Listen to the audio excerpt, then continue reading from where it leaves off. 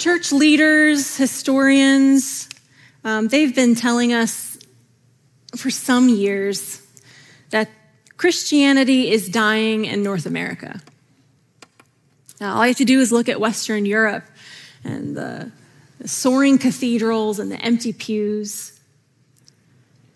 And, in some ways it probably feels that way. In some ways it feels like the church has lost its sense of place and purpose. There's the rise of secularism all around us. And then we've got our own self-inflicted wounds, like the sex abuse scandals. We could just go down the list of all the things. So maybe it's no surprise that today 64% of Americans call themselves Christians at all.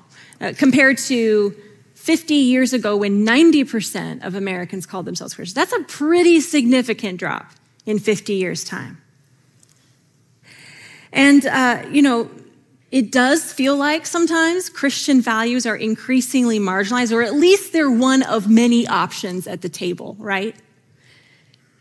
For many of you, so if you're 30 or over, likely you grew up when 50% or more of Christians or of Americans were going to church on a given Sunday morning. Today, less than 20% of Americans are in church on Sunday morning. Now, I would venture to say that on a Sunday morning in June in 2023, maybe even less than that, are in church on a Sunday morning. And so it's safe to say that we are a minority, just because of the fact that you're here sitting in a pew on a Sunday morning in June. You are a minority. We are a minority. And the language I've heard some Christians use around this is the word remnant. In fact, I just heard someone, literally yesterday, I overheard a conversation of someone using the word remnant to describe what we are. And it's this word, it's this theme that weaves itself all the way through Scripture, Old Testament, New Testament. In fact, it showed up in the passage that was just read for us, pointing back to the book of Amos. And that word remnant, it means something that's left over, the remainder. Like in a mathematical sense, it's what didn't divide into the whole. If you think about a piece of fabric, you cut the fabric away and it's the scraps or the pieces that are left over or left behind. Oftentimes in the Old Testament, it refers to that community of people that are left over after some sort of a disaster or catastrophe. It's the people left behind after the nation of Israel has been defeated by their enemy and taken into captivity. So it's this picture of remnant. And so even though maybe you don't use the word remnant in your kind of everyday vernacular, I don't know, I think sometimes there is this posture, this temptation to act like a particular kind of remnant people. To live like people with a remnant identity. There is this sense that we live with a growing feeling of opposition, that our voice is the minority in a majority culture, that God's people have endured some sort of invasion or we've lost something or we're in the middle of losing something. And this particular kind of remnant identity, I think it kind of leaves us with two options. Like one option is resistance. Like we're going to resist. We're going to build the walls higher. We're going to prepare for battle. We're going to go on the defensive. Maybe we'll even go on the offensive. And we're going to fight for everything that we believe in. Only that's a really difficult way to also practice the Christian discipline of hospitality and Christian witness, right? And then the other temptation kind of pulls in the opposite direction is just to kind of assimilate. To give in. This is what the Israelites faced in exile. It was the temptation to give in to the Babylonian way of life, to bow down to the Babylonian gods. And here's the thing, the work that it takes to be in the world but not of the world is a long, lonely work. And so sometimes it's just easier to just give in, maybe even small incremental ways over time. But next thing you know, we're no longer a people set apart. We're no longer a faithful remnant. But I want to suggest that there's a third way. And it's a way that we see in the minor prophets. Pastor Steve has been preaching us through the minor prophets this summer. We see this in the minor prophets. We see this in the book of Amos. And I want to suggest also that we see it in the book of Acts as the early church struggles to stay in step with the Spirit. It isn't assimilation. It isn't resistance. This way is a way of humility. It's a hopeful humility that is empowered by the Holy Spirit. It's humility. And so I want to take us to Acts chapter 15. It was just read for us a moment ago. But I want to look at this passage of scripture because this church that we encounter in Acts chapter 15, these are Jewish leaders that are leading the church. This is a church who understands themselves as a remnant people. Not only have they inherited kind of a remnant mindset from their Jewish tradition and from their forefathers, but they're the ones who've been kicked out of the synagogue now and are facing persecution from their own Jewish people. And so they're kind of a remnant at this point.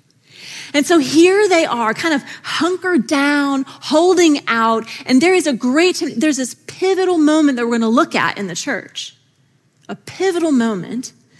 And there is this temptation, you can feel it in the room, to take on this defensive posture of resistance or to kind of accommodate their posture and just give in to the Jewish culture. It'd be so much easier for them to just do that.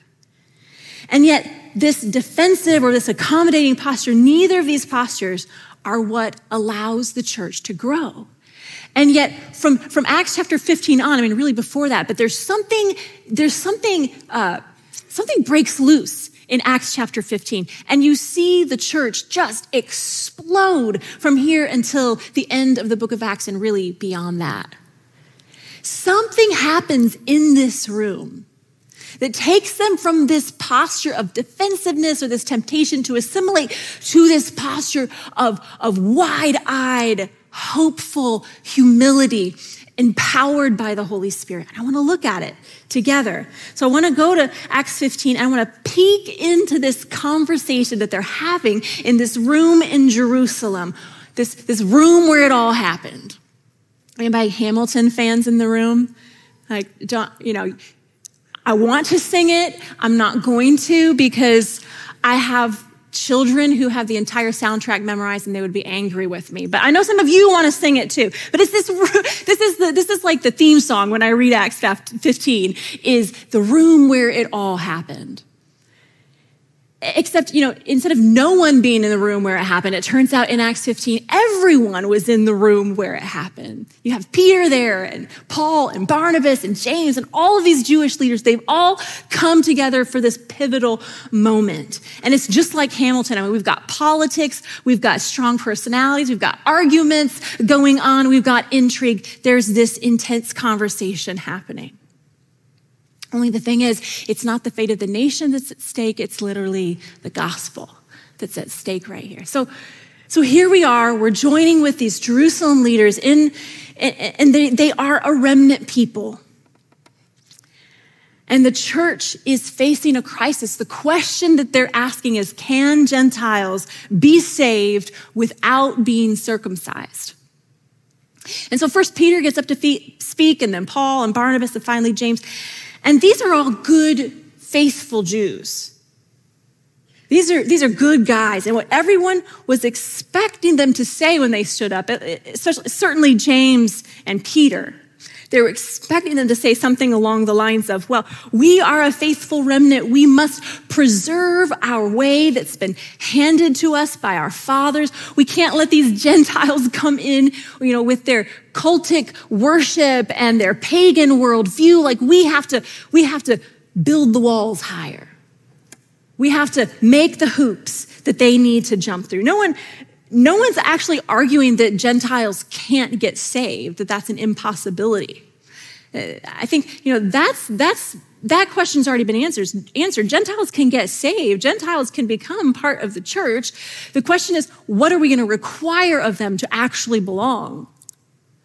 Are we going to make them walk like us and talk like us and act like us?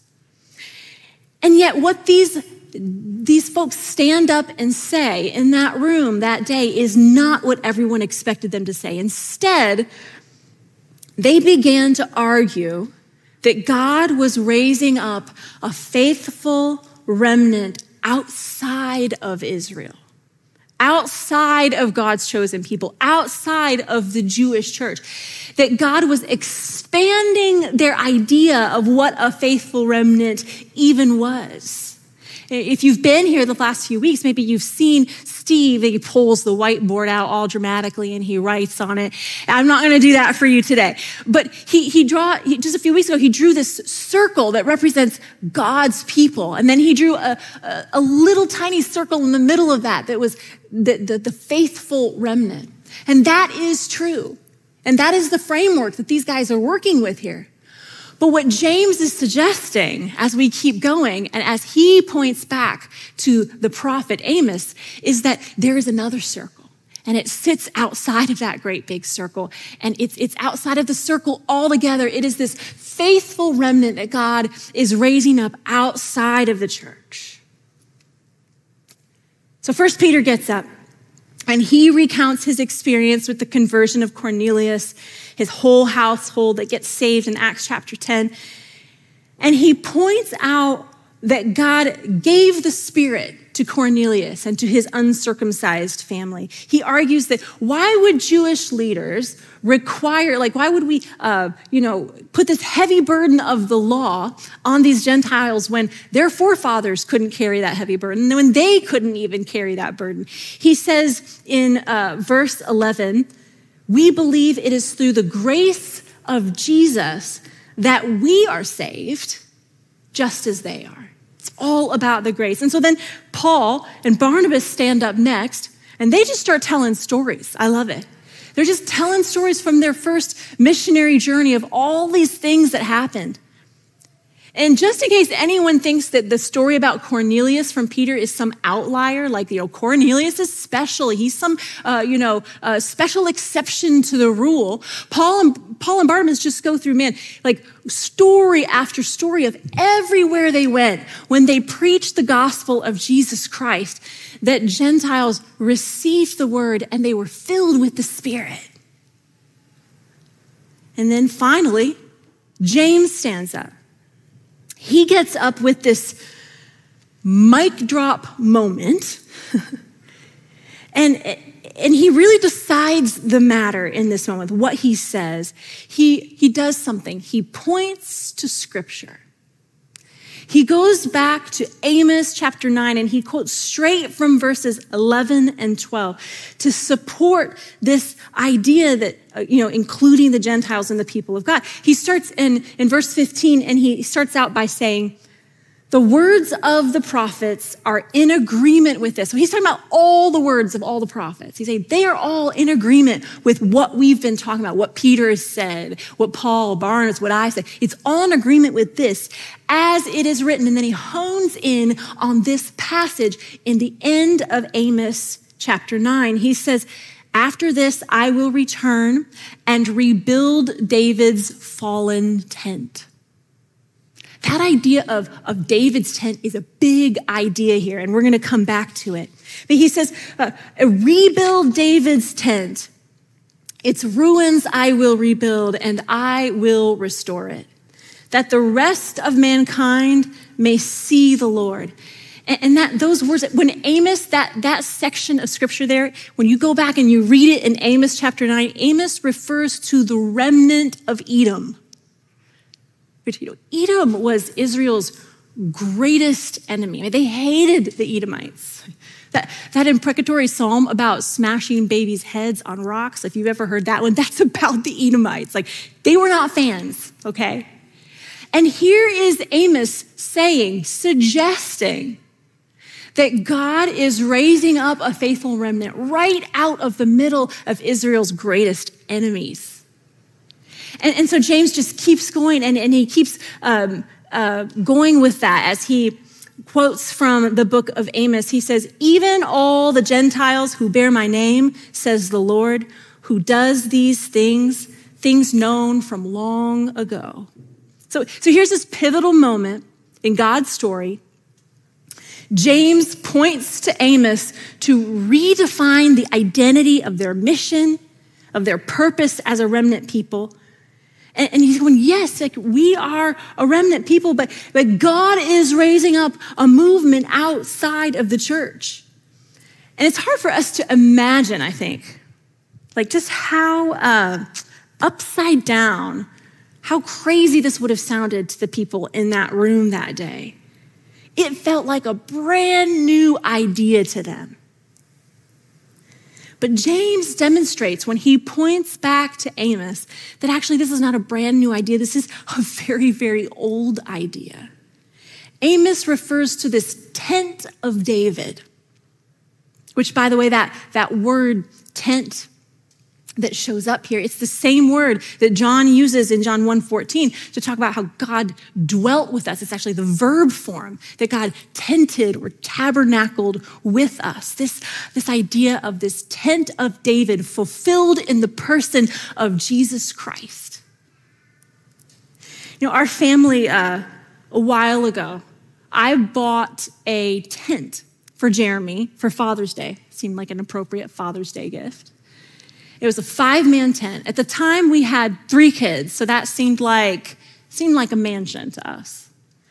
And then we had, there were 4 of us, and then there were 5 of us, and then there were 6 of us. We're still all cramming into this 5-man tent.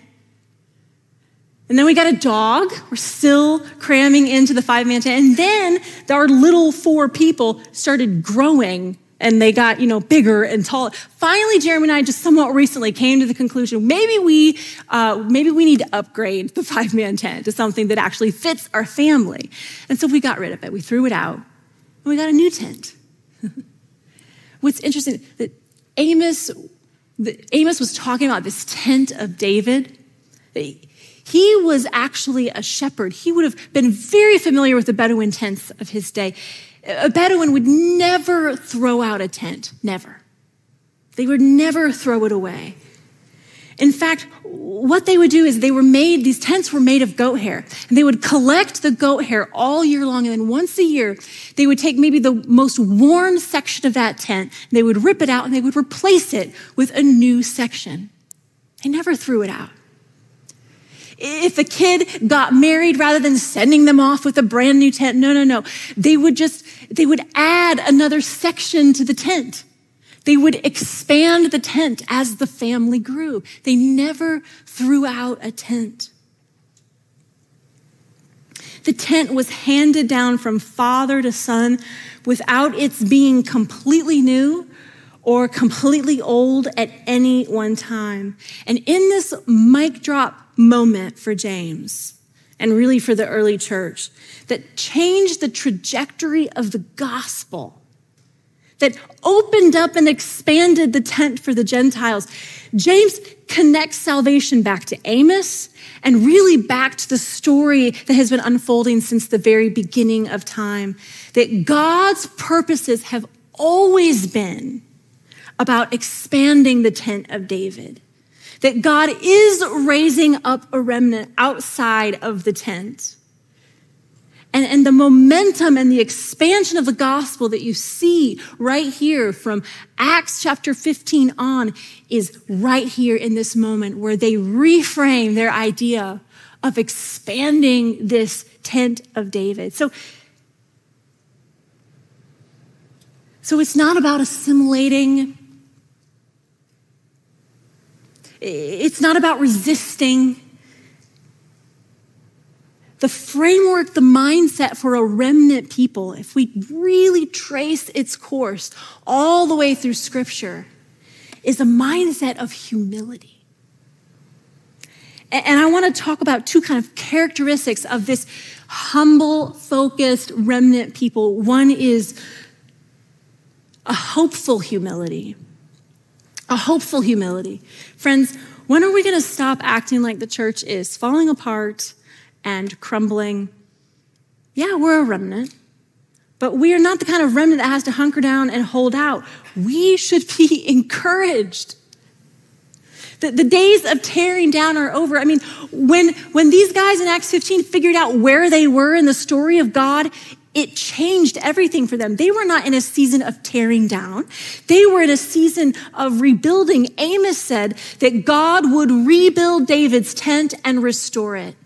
So today is a day of expanding the tent, of letting more people in. We don't have to wring our hands in despair. Sometimes I go, man, to my own self, I say, where is the optimistic hopefulness that Wesleyans are supposed to be known for? That holy optimism.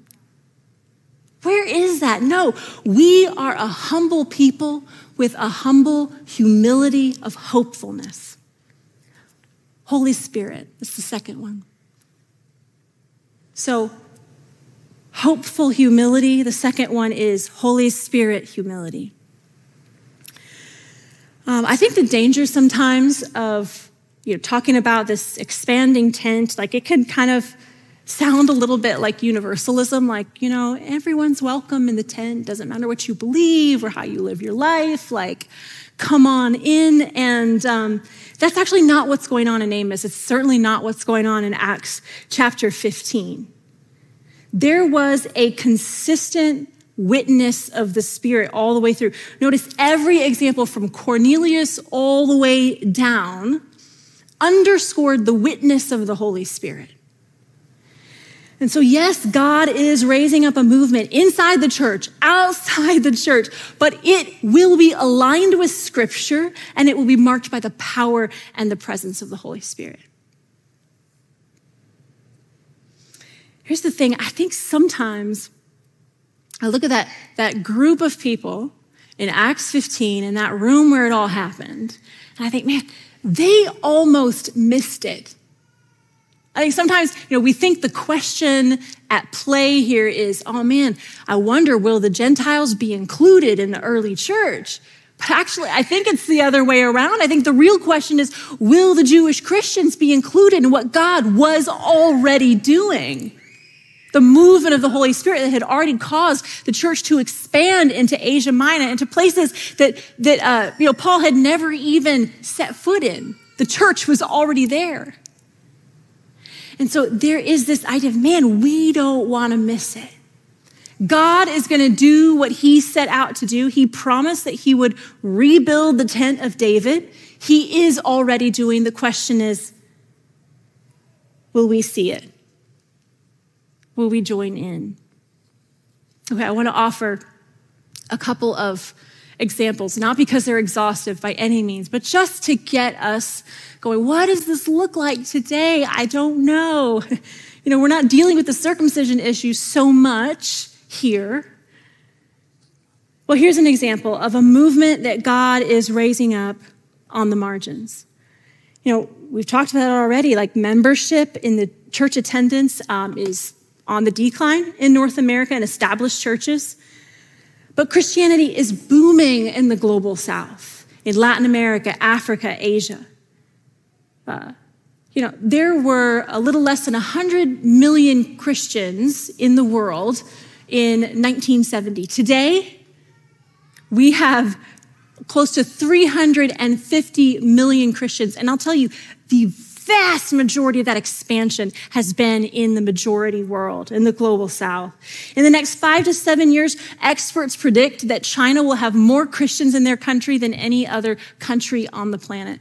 The largest church in Europe right now is an Afro-Caribbean church in Metro City, London, whose pastor is Nigerian. Like this is, the Holy Spirit is erupting and moving all over the world. And you guys know this, the U.S. has more immigrants than any other country in the world. And many of those people are coming from the majority world, and they are bringing their faith with them. People who say that the church in America is crumbling, they are overlooking global South Christians who are revitalizing the religious landscape. Do you know that Latino evangelicals are by far, not even close, the fastest growing group of evangelicals in North America today? Friends, God is raising up a remnant.